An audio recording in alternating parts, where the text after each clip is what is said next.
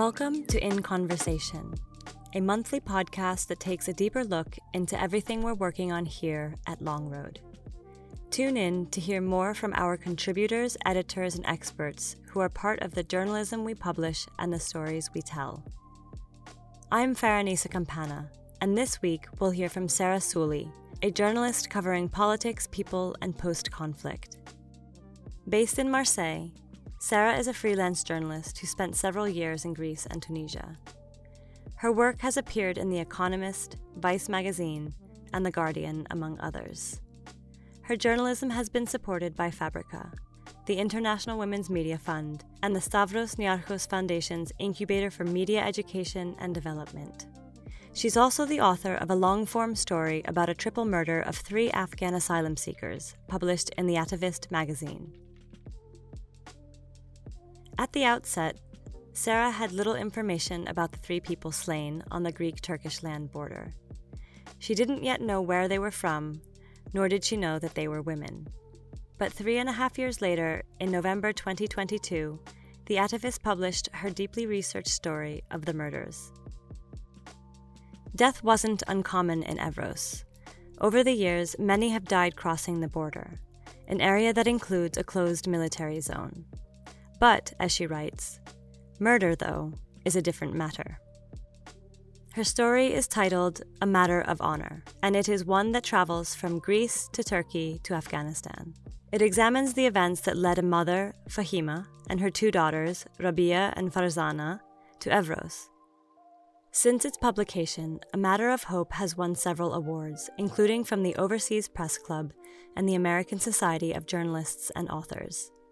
It was also a finalist for the Livingston Awards and an honorable mention in the One World Media Awards Popular Feature category. Recently, Sarah and I spoke about her work reporting on migration and the years of labor that went into A Matter of Honor. Hi, Sarah, and welcome to In Conversation. Thank you so much for taking the time to chat with us today. I think we can jump right in. Yeah, well, first of all, thank you so much for having me and for your interest in this story. I wanted to first start out with asking you to talk a little bit about the work that you do and the stories that you aim to tell. I have been working as a freelance journalist. I'm going to date myself for the past decade, which feels kind of insane. And I've been living and working in Greece since 2017. And when I first got here, I started reporting on migration rights and refugee rights. And there was a lot of attention and focus on the Mediterranean, obviously, and the sea passages that people were taking. But there was less attention that was being paid at the time to Evros, which is the land border between Greece and Turkey. And I started doing a lot of reporting up there and specifically starting to report on pushbacks. So I guess in terms of the work that I do in Greece, that has been my focus for the last few years. Getting to your piece called A Matter of Honor. The Evros region is a place that experiences constant tragedy, much of which goes entirely undocumented. What is it that drew you specifically in this instance to the tragedies that befell these 3 women? And on a more practical level, how did you find this story and why did you think that it needed to be told? Yeah, so like I said, I had already been doing a lot of reporting up in Evros on pushbacks, which now have been pretty thoroughly, I guess I should say alleged pushbacks, quote unquote, because the government routinely denies that they engage in pushbacks. But at this point, it's been like pretty much debunked, like they do happen.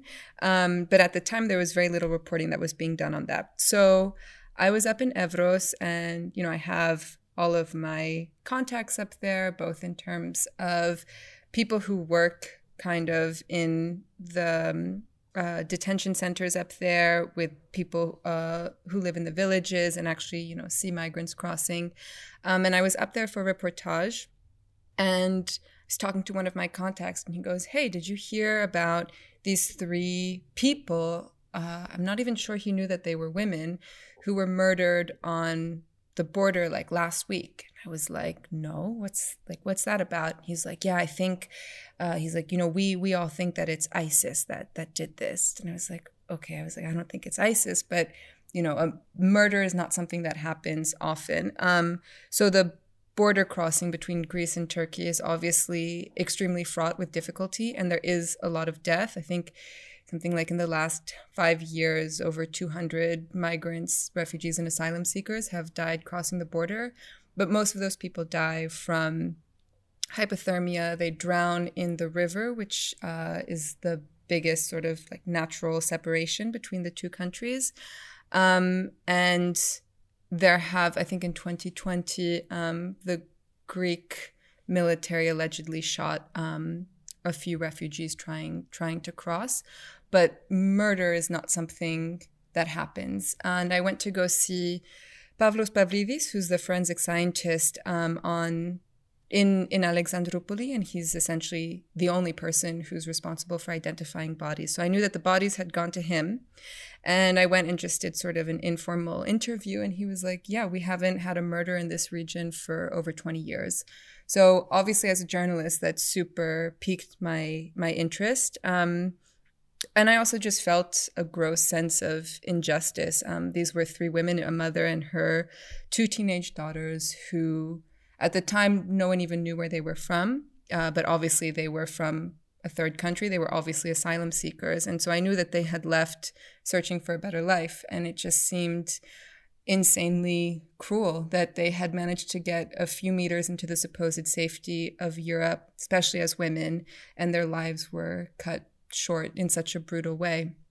And there was also very little mainstream reporting that was being done on it. I think there was one little blurb in either Reuters or BBC, and that was essentially it. And there was no follow-up. A year later, there was an article in Vice Greece, but there was no like deep and thorough investigation. And so I decided to take the project on myself, and then spent 3.5 years reporting on it in Greece, Turkey, and these women turned out were from Afghanistan, so in Afghanistan as well. Before we move on, can you describe what Evros is like for people crossing through it? Yeah, I mean, so the interesting thing about Greece and Turkey, they have a really historic relationship. Greece was part of the Ottoman Empire for 400 years, and there have historically always been a lot of Turkish people or people of Turkish or Muslim origin in Greece, and a lot of Greeks or people of Orthodox Christian origin in Turkey. And there was a huge population transfer, I think the biggest of its kind ever, I think in 1922, or somewhere around that time. And a lot of people crossed over from Evros. So it's historically always been like a big migration point. And the border has been militarized for a very long time. So actually up until 2009, the number one cause of death for people crossing was getting blown up by landmines, because the whole area was still like riddled with landmines on the Greek side. So it's a extremely militarized border, and they've gotten funding from the EU. Frontex is there. I think there's something like 10 or 15,000 Greek police officers that are on the border.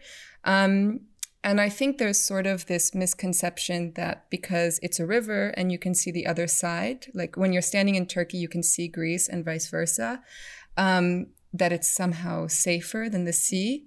And in some instances it is, but it's also still an extremely fraught and dangerous journey. So people first have to, get their way through the Turkish side, which is also a military zone. And sometimes they face a lot of harassment on the Turkish side.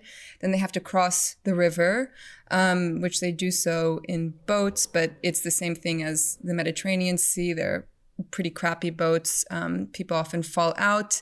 They drown. I think the river has particular currents, and it has a very muddy bottom as well. So it's easy to get sort of dragged down and stay there. And then one issue is that for people who do die in the river, obviously it's fresh water, so there's no salt to preserve the bodies, which causes a huge problem later on in terms of identification, as opposed to bodies that are found in the sea where the salt sort of helps to preserve them. And then if they manage to cross the river, they're sort of greeted by, this extreme military presence of the Greek side. And they come across soldiers or police officers who engage in illegal pushbacks of basically not allowing people to register as asylum seekers and have their cases scrutinized. They just immediately send them back to Turkey. And people cross and they try and get as quickly out of Evros as possible, which means that, their smugglers are usually organizing the journeys, and they end up taking cars or walking to Thessaloniki, which is the closest big city.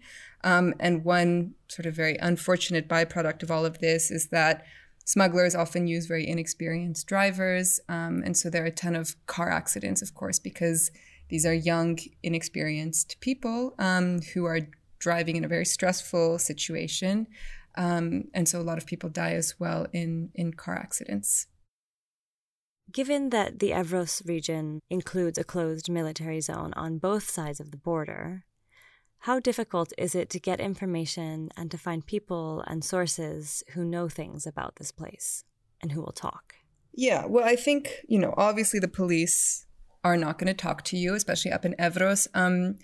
I guess one lucky thing about this particular story that I was working on is because it was a murder that happened on Greek soil, and it was such sort of a confusing situation. So it was a mother and her two daughters who were found without any identifying documents. They had their throats slit. And so the case was given to this pretty high-ranking, actually the highest-ranking female police officer at the time, Zacharula Tsirigotis.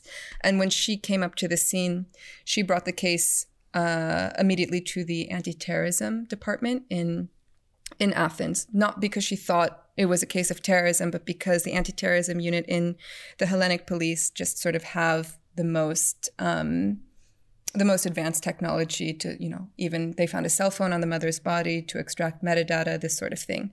So the police in Evros, are never going to talk to you. Maybe I've had luck sometimes finding one rogue police officer in a coffee shop and managing to get a little bit of information. But on this case, it just wasn't in their jurisdiction anymore. I was lucky is maybe not the word, but Tsirigotis was actually removed from her post when New Democracy came to power. So it was very easy to do interviews with her because, she didn't have to go through her supervisor. She was able to, without impunity, give me all of the information about the case because she was no longer with the Hellenic police force. And then it was quite difficult to get interviews with the new police officers who were in charge of the case in the anti-terrorism unit, but I did manage to do that.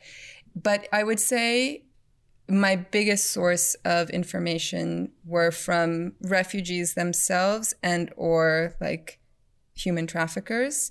And that I did all that reporting in Istanbul, in the Zeytinburnu neighborhood, which is sort of an Afghan enclave in Istanbul.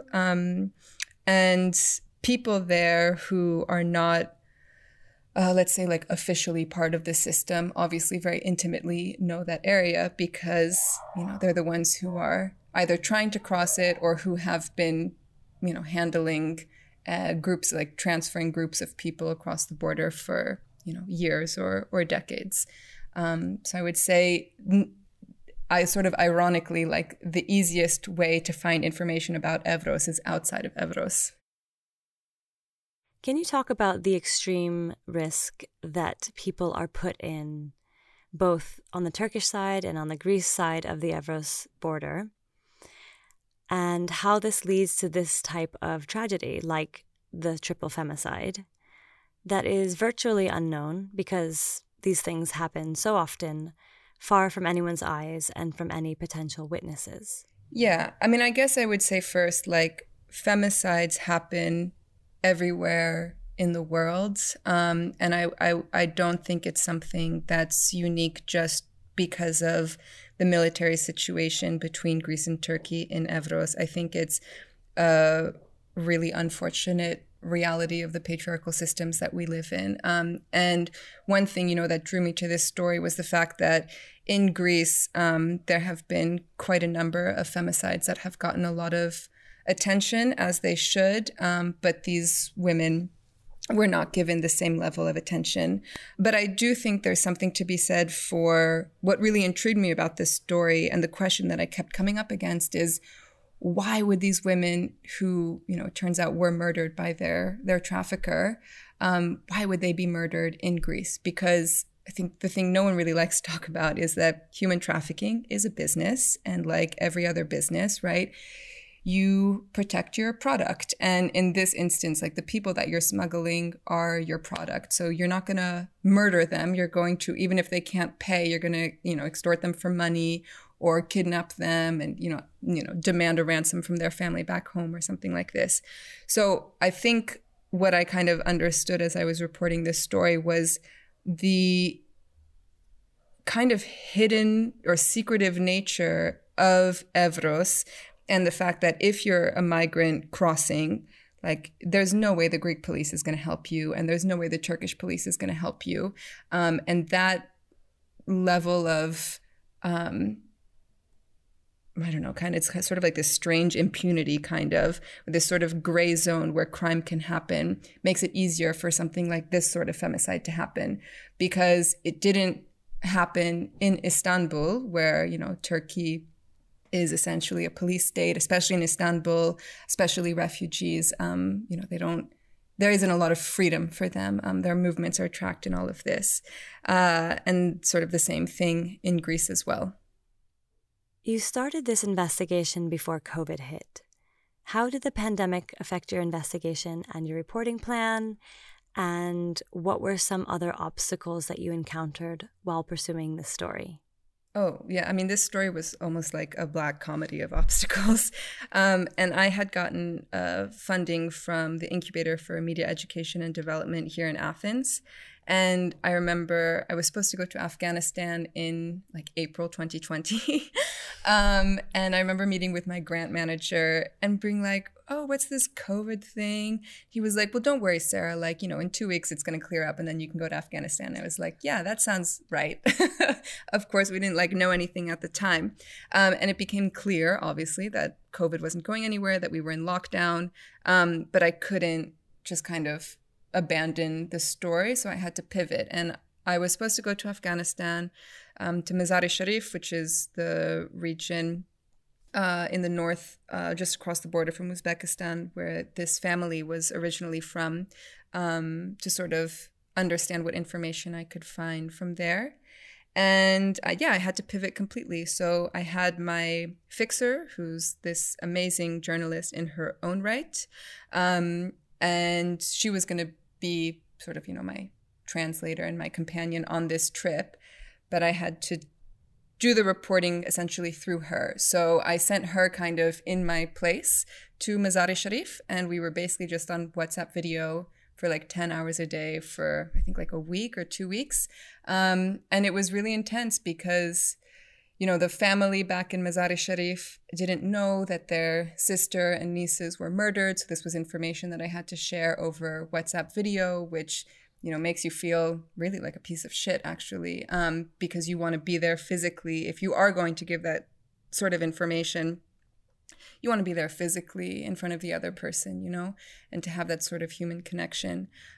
So that was certainly like one of the biggest obstacles. And then I think the reporting that I did in Istanbul was also extremely frustrating, up to the point where it was almost cinematic what happened, because I basically did, what is it called, like shoe leather reporting, where you just like really old school, because I had just one contact of an individual who knew these women from Istanbul, and I spent a week, I don't know how many people I talked to, maybe like 500, 600 people, just like showing this photo of this mother and her 2 daughters to everyone, and it not going anywhere until I was like, the 11th hour, I was taking my flight the next day. I was so defeated.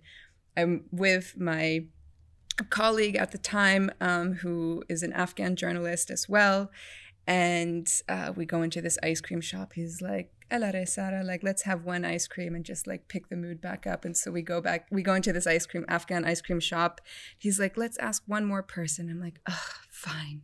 Like totally after a week of asking everyone, I'm like, how could I ever think that, I was going to solve this or get anywhere with this story? This is ridiculous. And we show this photo to one guy and he goes, "Oh yeah, I know these people."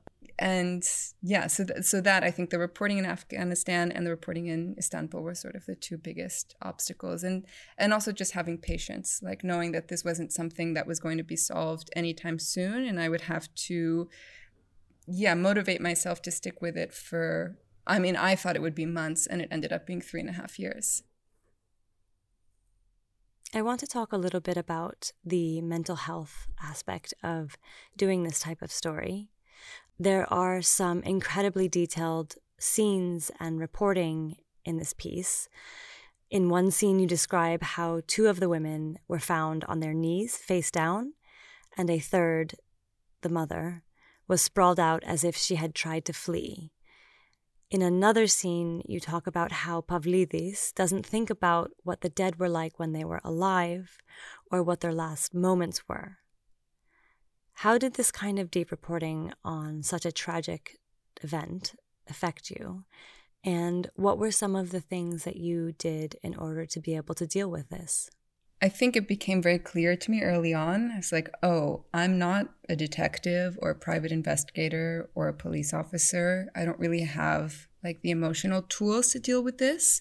So I did start going to therapy, which was helpful, just in terms of managing my like emotions and feelings about all of this. I think, to be honest, though, like it's something that I'm still dealing with because it's not normal for women to be murdered. It's not normal. And I say women, but really it's like, one of the girls, she was 13, the other one was 17. It's like 2 babies and their mom. And it's not normal for them to be murdered and for their lives to be cut short like that. It's not normal that it wasn't properly investigated and solved by the Greek and Turkish police. It's not normal that there's just some like random journalist who comes along and starts, investigating this story. So I feel a lot of mixed emotions about it. Certainly there's a lot of guilt as well. And I think maybe this is something that some journalists grapple with as well. When you work on a story like this and it gets a lot of attention or recognition and you think like, wow, I'm getting awarded for someone else's misery, and how like there's nothing just about that either. So I don't really have a straight answer. I think journalism, is something necessary in democratic societies, but I think it's also a much more like layered and emotionally complicated situation than maybe we would like to even admit to ourselves. I mean, I think I've been in this industry long enough and, I don't do war reporting or even that much conflict. I would say I'm more like post-conflict reporting, and I'm more interested in how people deal with the aftermath of conflict. But I mean, I see a lot of my colleagues who work on stories like this or much more hardcore.